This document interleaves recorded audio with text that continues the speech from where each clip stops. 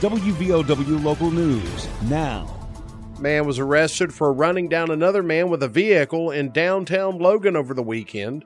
I'm Aaron Stone. City of Logan police responded to Cole Street Saturday night just before 8 o'clock. Two witnesses told police 55-year-old William Eplin ran over and stopped on top of a victim identified as Tracy Fry. City Patrolman C. Felder located the vehicle and contacted Mr. Eplin. According to the complaint, Eplin admitted to striking the victim with the vehicle after seeing the victim with his girlfriend. Moreover, Patrolman Felder wrote in a criminal complaint that Eplin stated he had been drinking. The defendant was transported to Logan Regional Medical Center for a blood draw. On Sunday, Magistrate Dwight Williamson arraigned Eplin on 2 felony charges of DUI causing serious bodily injury and malicious wounding. Bond was set at $100,000 cash only. WVOW Logan. Don't let aches and pains put you on the sidelines. Lingering pain from aging or injuries can impair your ability to move and take the fun out of everyday activities. Let Logan Regional Medical Center get you back in the game. Take a joint pain assessment at loganregionalmedicalcenter.com/orthopedics to find out how we can help alleviate pain, increase mobility and range of motion, and get you back to living your life to its fullest. Logan Regional Medical Center. Be well, live well, that's why we're here. Kentucky State Police investigating after a 3-year-old died from an ATV crash in Pike County Thursday. According to state police, the crash happened before 10 o'clock Thursday night along the Hillbilly ATV trail system in Dorton. Troopers with the Kentucky State Police say the ATV was being driven by a 25-year-old man when it overturned. Police say a 3-year-old boy who was a passenger in that ATV was taken to Pikeville Medical Center after the crash. According to police, the child died at the hospital. The investigation is still ongoing. The child's name was not released. Bob Huggins resigned as West Virginia University men's basketball coach following an arrest for DUI in Pittsburgh Friday night. Huggins' blood alcohol level was nearly 3 times the legal limit when he was arrested, according to reports. Huggins' resignation was announced Saturday night by WVOW. It was effective immediately.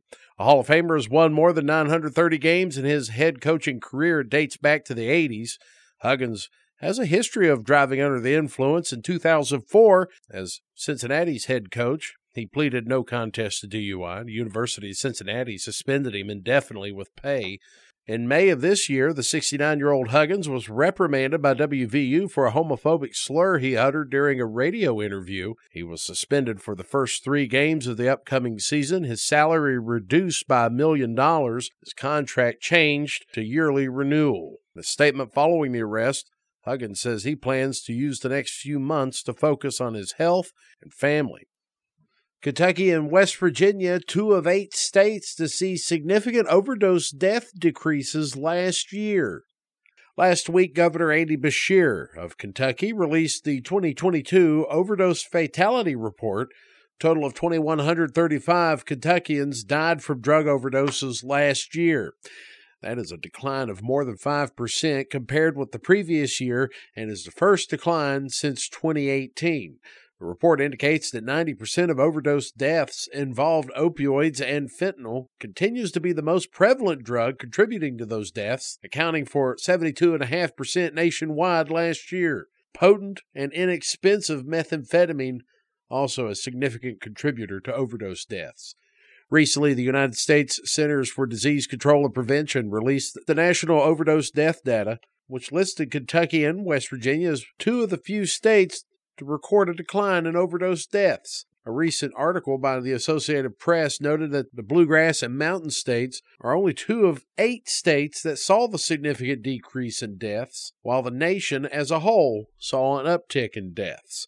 Florida, Indiana, Kentucky, Maryland, Michigan, Ohio, Pennsylvania, and West Virginia all have seen sizable decreases in overdose deaths.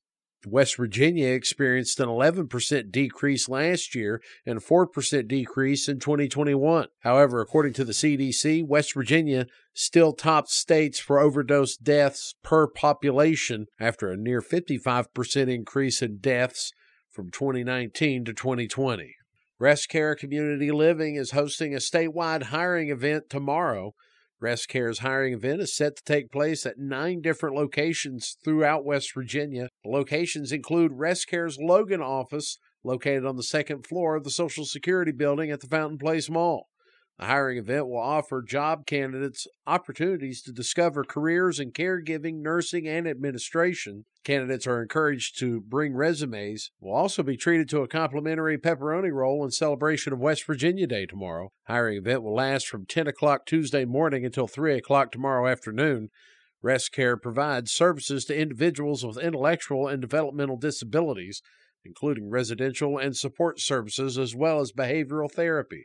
Today is Juneteenth, federal holiday since 2021. Today commemorates the emancipation of the last enslaved African Americans in Galveston, Texas, on June 19, 1865. Jill Upson, executive director of the Herbert Henderson Office of Minority Affairs, says Juneteenth is not a new event. Celebrations dating back to 1866, sometimes called America's Second Independence Day. And I think people need to understand what Juneteenth is. Seems like people weren't aware of it, and when it became a federal holiday, people thought that it was something new, but this is not anything new.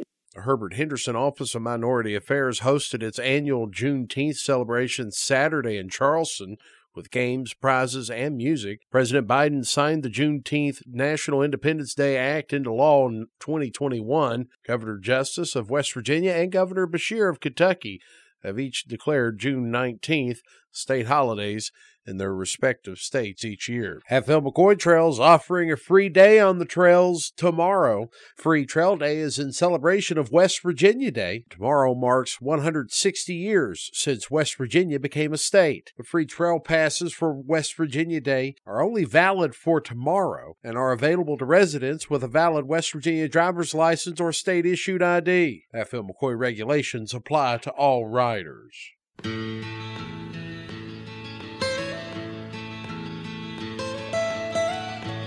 Almost heaven, West Virginia.